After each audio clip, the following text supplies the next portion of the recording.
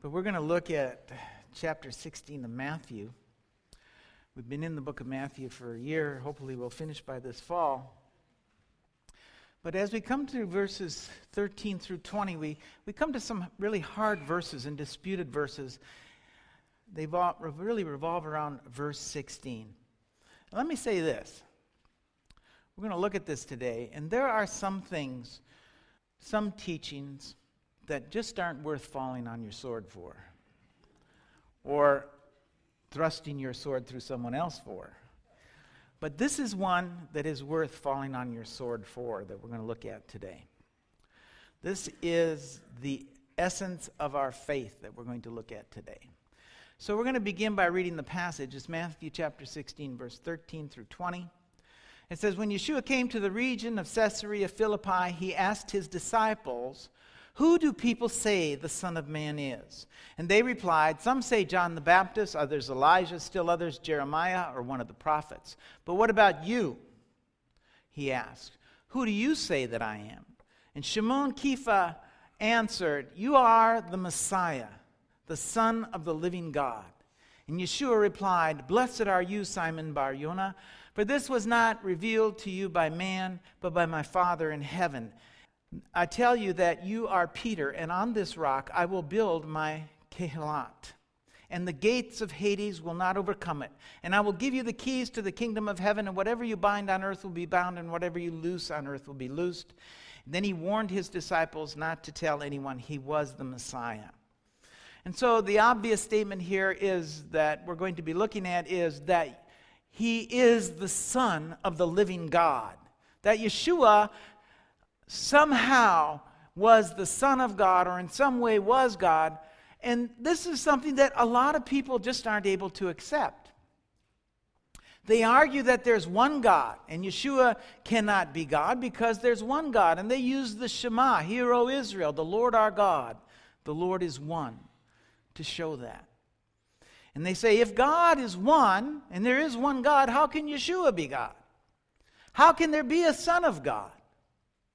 Sadly, of late, we see this in Messianic Judaism. What happens is that with the Messianics is they begin to study Jewish writings, rabbinic writings. And because they don't find the divine Messiah there, they begin to doubt whether there was a divine Messiah. Let me tell you why this happens. It happens because in the last 2,000 years, there's been an effort by the rabbis to separate the Jewish people from the idea that there was a divine Messiah, that there was going to be a divine Messiah. However, as we've seen many times before, if we look at the ancient writings like the Targums and so forth that we've looked before, we can find that there was a belief that there would be a divine Messiah. We can find it in our Messianic writings. We can find it in ancient translations of the Torah. We can still find it in some places like the Midrash Rabbah and the Talmud. Even though they've been censored by 2,000 years of reactive Judaism after the destruction of the temple and later the dispersion of Israel from the land during the time of the Bar Kokhba rebellion, Judaism became reactive. And one of the things they did react to was the onslaught of Christianity. And because of that, they sought to censor those things that spoke of a divine Messiah, things that would point to Yeshua. Well, obviously, if you begin to read these things and you begin to take them into your belief system, you're going to start to believe the same way. So we're going to look at this today. You all know that the oldest translation of the Bible is the Greek Septuagint.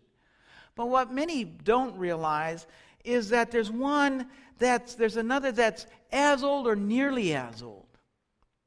And it's the Aramaic translations. The word for translation in Aramaic is the word Targum. And so these are called the Targumim. Targumim being plural. And it is in the Targum that we do find a divine Messiah. We're going to look at it today. Let's see what we can learn from this translation by reading about it in the Encyclopedia Judaica. The Jewish diaspora in Babylonia must have exchanged the Hebrew for the Aramaic as its vernacular in only a few generations. In Palestine, the process was much more gradual, but Aramaic was probably the language of the majority of the Jews by the end of the Persian period. The practice of translating the Bible, reading in it into Aramaic in the synagogue, is attributed to Ezra by Rob, who interprets the word mephorish in Nehemiah chapter 8 and verse 8 to mean interpretation of the Hebrew text of the Bible in Aramaic translation. Both the meaning of the word and the reliability of the account in Nehemiah 8 are subjects of controversy. But at any rate, the custom of interpreting the synagogue reading of the Bible text with the Targum after each verse or after each 3 verses in the presence of the congregation so as to permit a translator to repeat it in Aramaic is attested to in the Mishnah. So we get some interesting information here about the Targums. They date the reading of the Targums in the synagogues way back to the time of Ezra and Nehemiah, and it's because of this verse in Nehemiah chapter 8. It reads this way: "So they read the book of the law of God distinctly and gave the sense and caused them to understand the reading." And the word that we see there in the NIV that they translated distinctly is mephorish. It means to add clarity. And so this article is saying that as they returned from Babylon, the people of Israel had lost their native language of Hebrew. They had exchanged it for Aramaic. So if you were one of these people and you went to the synagogue to hear the word of God and you spoke Aramaic and it was read in Hebrew, guess what? It was all Greek to you, right? You're not going to understand. And so what they're saying is in the synagogue, as they read the Torah, they translated it into Aramaic as well, much the same way we do here on the Sabbath with the Spanish, in order that the Aramaic-speaking people would be able to understand. Now, the wonderful thing about all of this for us is that the Aramaic was later written down. And in their clarifying the text for the people, they not only translated it into Aramaic, but they took great liberty with the translation. And what I mean by that is they inserted their common understanding of the day into the text. It's filled with darash, midrash. You remember from the People of God study that darash is an interpretation of the text. And so the Aramaic is filled with interpretation. And now the writing down of the Targumim varies in date from the 1st century with copies right up into the Middle Ages. But what makes the study of the Targumim so exciting, and it's one of the very best opportunities we have to look at what the 1st century believer, the 1st century Jewish person heard in the synagogues. Because that's what they heard in the synagogues each and every week. This was the Bible for many 1st century Jewish people living in the land. The Targumim are an opportunity to get this uncensored look at what was thought about the Bible. If we look at the Talmud and the books of Midrash, we also find 1st century thought. However, we get 1st century thought filtered through the lens of modern Judaism. Post-destruction of the temple and the Bar Kokhba rebellion, Judaism is not the same. Modern Judaism is no more 1st century Judaism than Christianity is 1st century Messianic Judaism. They're not the same. They've changed. There's another important feature of the Targumim, and that is they use many anthropomorphic terms. And that's a large word that just means they used terms to escape humanizing the God of Israel. When the Torah would come to a place that would humanize the Lord, they would use another term like Shekinah, which means dwelling presence, or Memra, which we're going to look at today, the term we're going to be looking at. And it's a word that means literally the Word. And we find some of our proof that Yeshua is indeed deity in this word Memra. So let's look at an instance of this term Memra, and before we do, understand that Memra is an Aramaic word which means literally the Word. It means literally the Word. So Genesis chapter 17 verse 1 reads this way: "And when Abram was 90 years old and 9, the Lord appeared to Abram and said unto him, I am the Almighty God. Walk before me and be thou perfect. Now, where it says Lord in the verse, we have the ineffable name, Yud-He-Vav-He. That's what's written in the scroll. Some pronounce it Yahweh. But where it says Almighty, we have the term El Shaddai. Okay, so here's the deal. The Aramaic translators had a problem with the Father, in other words, the totality, the fullness of God appearing to Abraham. It only makes sense because we're told that you can't see God and live. And so they used a term that would not seem as if the totality of God appeared to him, so they translated it this way in the Targum. And when Abraham was 90 years and 9, the Memra of the Lord was revealed to Abram and said to him, I am the God of the heavens, serve me in truth, and be thou perfect in good work.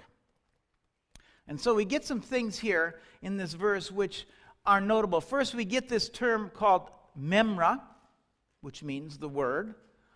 And so in essence, it's saying that the Memra, the word, was revealed to Abraham and said, I am the God of the heavens. And the word Memra is the God of heavens. The word, the Memra, is the God of heavens, is what it's saying. And notice the NIV says, walk before me, and that word walk in Hebrew is halak. You all heard the term halakah. The Mishnah is filled with halakah, how to walk out the commands of God, how to live out the Torah or serve God. In the Targum, that's why the Targum says, serve me in truth. The same thing. And the Targum says, perfect in good works. Being perfect in good works, being perfect requires good works. Amen? Compare those words with the words of Yeshua to a young man who asked him, what must I do to inherit the eternal life? And Yeshua said, if you want to be perfect, do good works. And then he named the good works. He says, sell all you have and give it to the poor, then follow me. And so what we see here, if one wants to take the time to examine the text of the Targum, is very much first century thought and very much the words of Yeshua. Let's look at another one, 17 verse 2. Let's read another verse. It says, and I will make my covenant between me and thee, and will multiply thee exceedingly. And now let's read the Targum.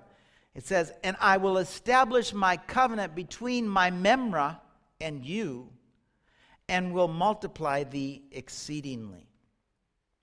And so according to this ancient translation, according to the Targum, the agent of the covenant between Abram and God is the Memra. I will make my covenant between my Memra and you. Let's go to Exodus chapter 19 at the giving of another covenant. 19 and verse 5 it says, now therefore if ye will hear my voice indeed and keep my covenant, then ye shall be a peculiar treasure unto me above all people, for all the earth is mine, and ye shall be unto me a kingdom of priests and a holy nation. Let's see how the Targum translates it. Now if you hearken to the voice of my Memra, and observe my covenant, you shall be to my name a beloved people, as a special possession from all nations, because all the earth is mine. And you shall be to my name kings, priests, and a holy nation. These are the words you shall speak with the children of Israel. And so what we have here is again, the first century Aramaic speaker, when he went to the synagogue, heard his rabbi say of Exodus chapter 19, he would hear that the Memra was the voice that he should hearken to. He's the agent of the covenant at Sinai, was to be the Memra. And we could take this a step further and say that the voice that they heard from Mount Sinai was indeed the Memra. Because the very next chapter says he speaks from the mountain. So what do we have here? We have this term Memra for one who was the agent of God. It literally means the word. We have the Memra being the agent of the covenant between Abraham. We have him being the agent of the covenant with Israel at Sinai, the intended agent. And to the ancient translators of the Torah in Aramaic, he was the agent of the covenant. Now to anyone who's familiar with the prophet Isaiah, the phrase, I will establish my covenant between where it said my Memra and you, this would immediately take them to chapter 49 of Isaiah, where it talks about a new covenant. Listen to what it says. This is what the Lord says, the Redeemer, the Holy One of Israel, to him who was despised and abhorred by the nation, to the servant of rulers. The kings will see you and rise up. Princes will see you and bow down, because the Lord who is faithful, the Holy One of Israel, who has chosen you. This is what the Lord says. In the time of my favor I will answer you. In the day of salvation I will help you. I will keep you and make you to be a covenant for the people, to restore the land and to reassign its desolate inheritances.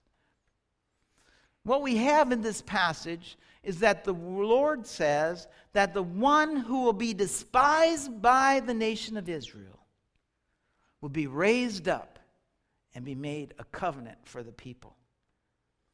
Of course, this is a messianic passage, and so what it's saying is the Messiah would be despised, he would be abhorred by the nation, and then raised up. Whose description does that sound like? Very interesting, right? The point is this. Isaiah saw that the Messiah would be the agent of the covenant for the people. The Targum saw the Memra would be the agent of the covenant. And so we're starting to see, to the first century Aramaic speaking Jew, they would see the Memra at Sinai, speaking from the mountain. They would see him as the agent of the covenant at Sinai. And they would see the Memra as the agent of the covenant made with Abraham. And the reason they would have seen this is that's what their rabbis told them. By comparing the agent of that agent with the agent of the new covenant, we can see that the Memra is linked to who? The Messiah Yeshua. And all of that is good, but let me ask you this. Does that really prove that he's deity? Maybe not. But there is one thing that would prove overwhelmingly that Messiah is deity. And what would that be? Well, it's really easy. If he were the creator of the earth. If Messiah was at creation and had his hand in creation and spoke with Abraham and spoke from Sinai and was the agent of the covenants, I think that we could begin to conclude that he's deity. Amen? Well, let's look at the translation. Let's go to Genesis chapter 1 and verse 1. First from our translation. In the beginning, God created the heavens and the earth. Now the earth was formless and empty, and darkness was over the surface of the deep, and the Spirit of God was hovering over the waters. And God said, "Let there be light," and there was light.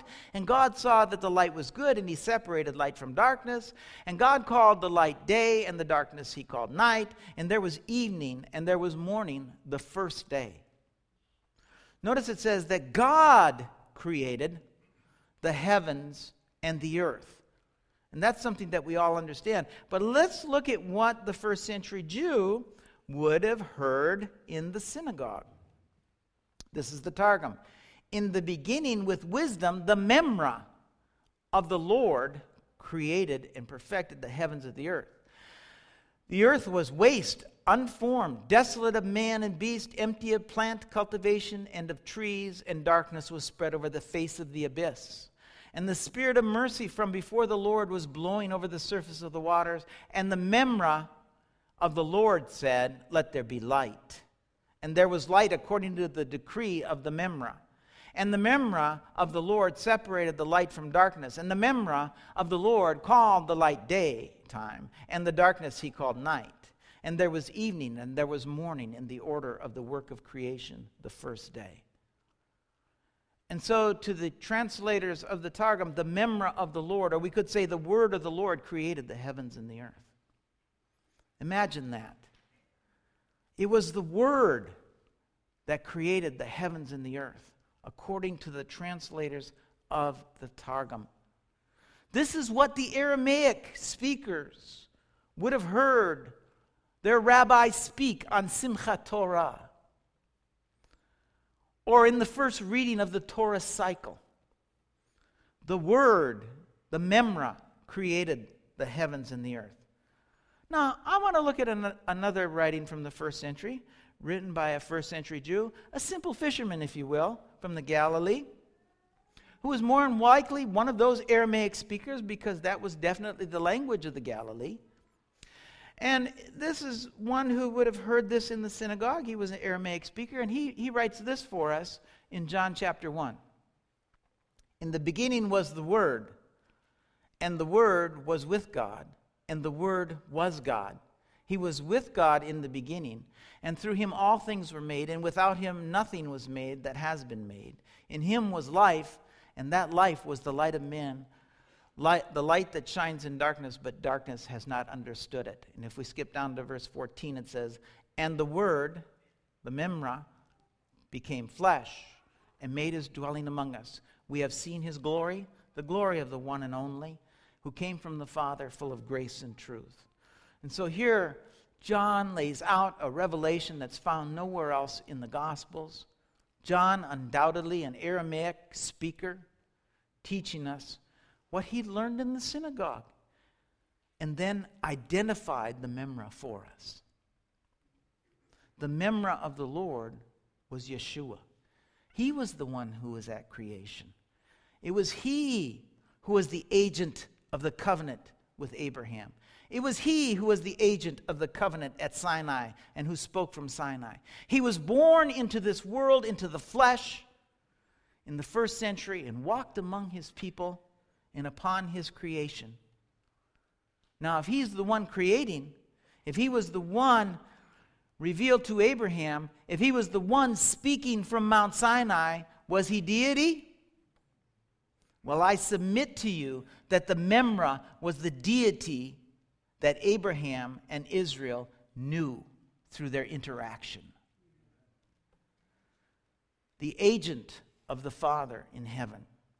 Let's read just a little bit further in Genesis. First in our NIV, verse 6. And God said, let there be an expanse between the waters that separate the water from water. And God made the expanse and separated the water from under the expanse, from the water above it.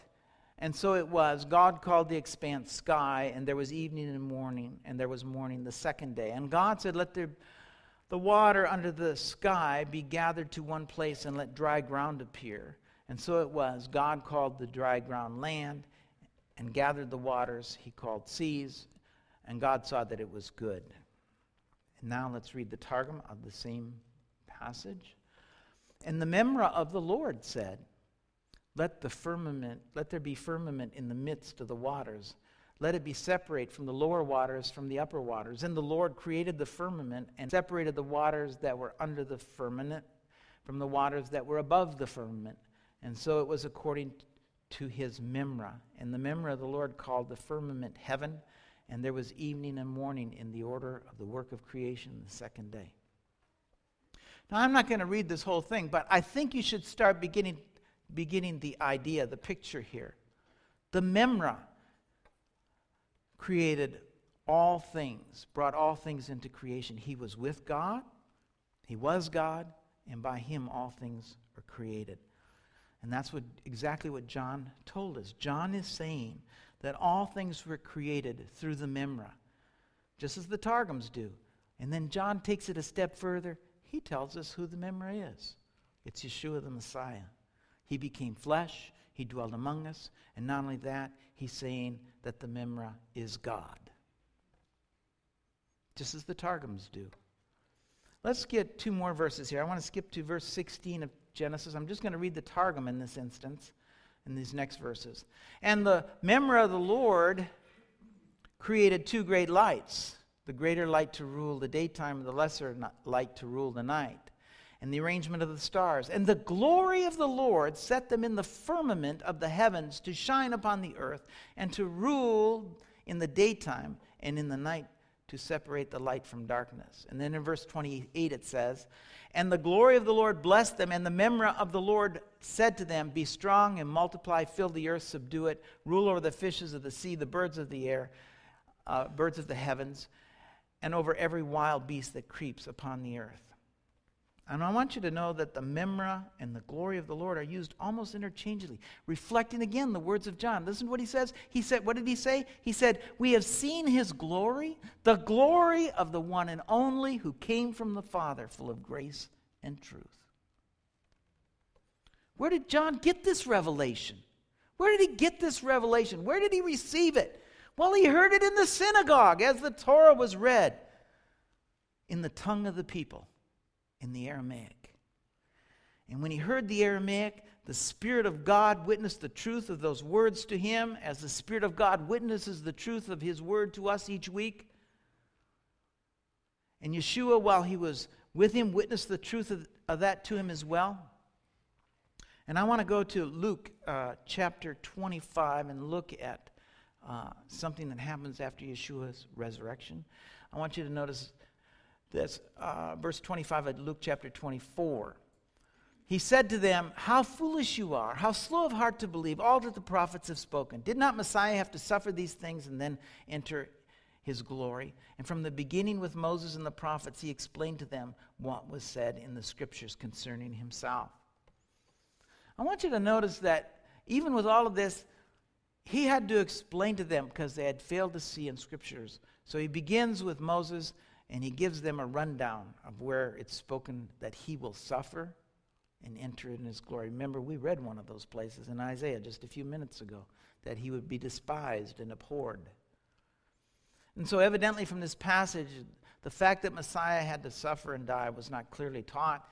It was not clearly portrayed, but the deity of the Messiah was. These teachings of his suffering weren't being taught. Yeshua would not have, if they were, he wouldn't have to explain them. So listen, folks, there's one thing that should be clear to each and every one of us who's ever found the Messiah Yeshua. Everyone who's heard the message of Messiah Yeshua and been touched by the Spirit of God had his mind renewed. And that one thing is, Yeshua is the Son of God.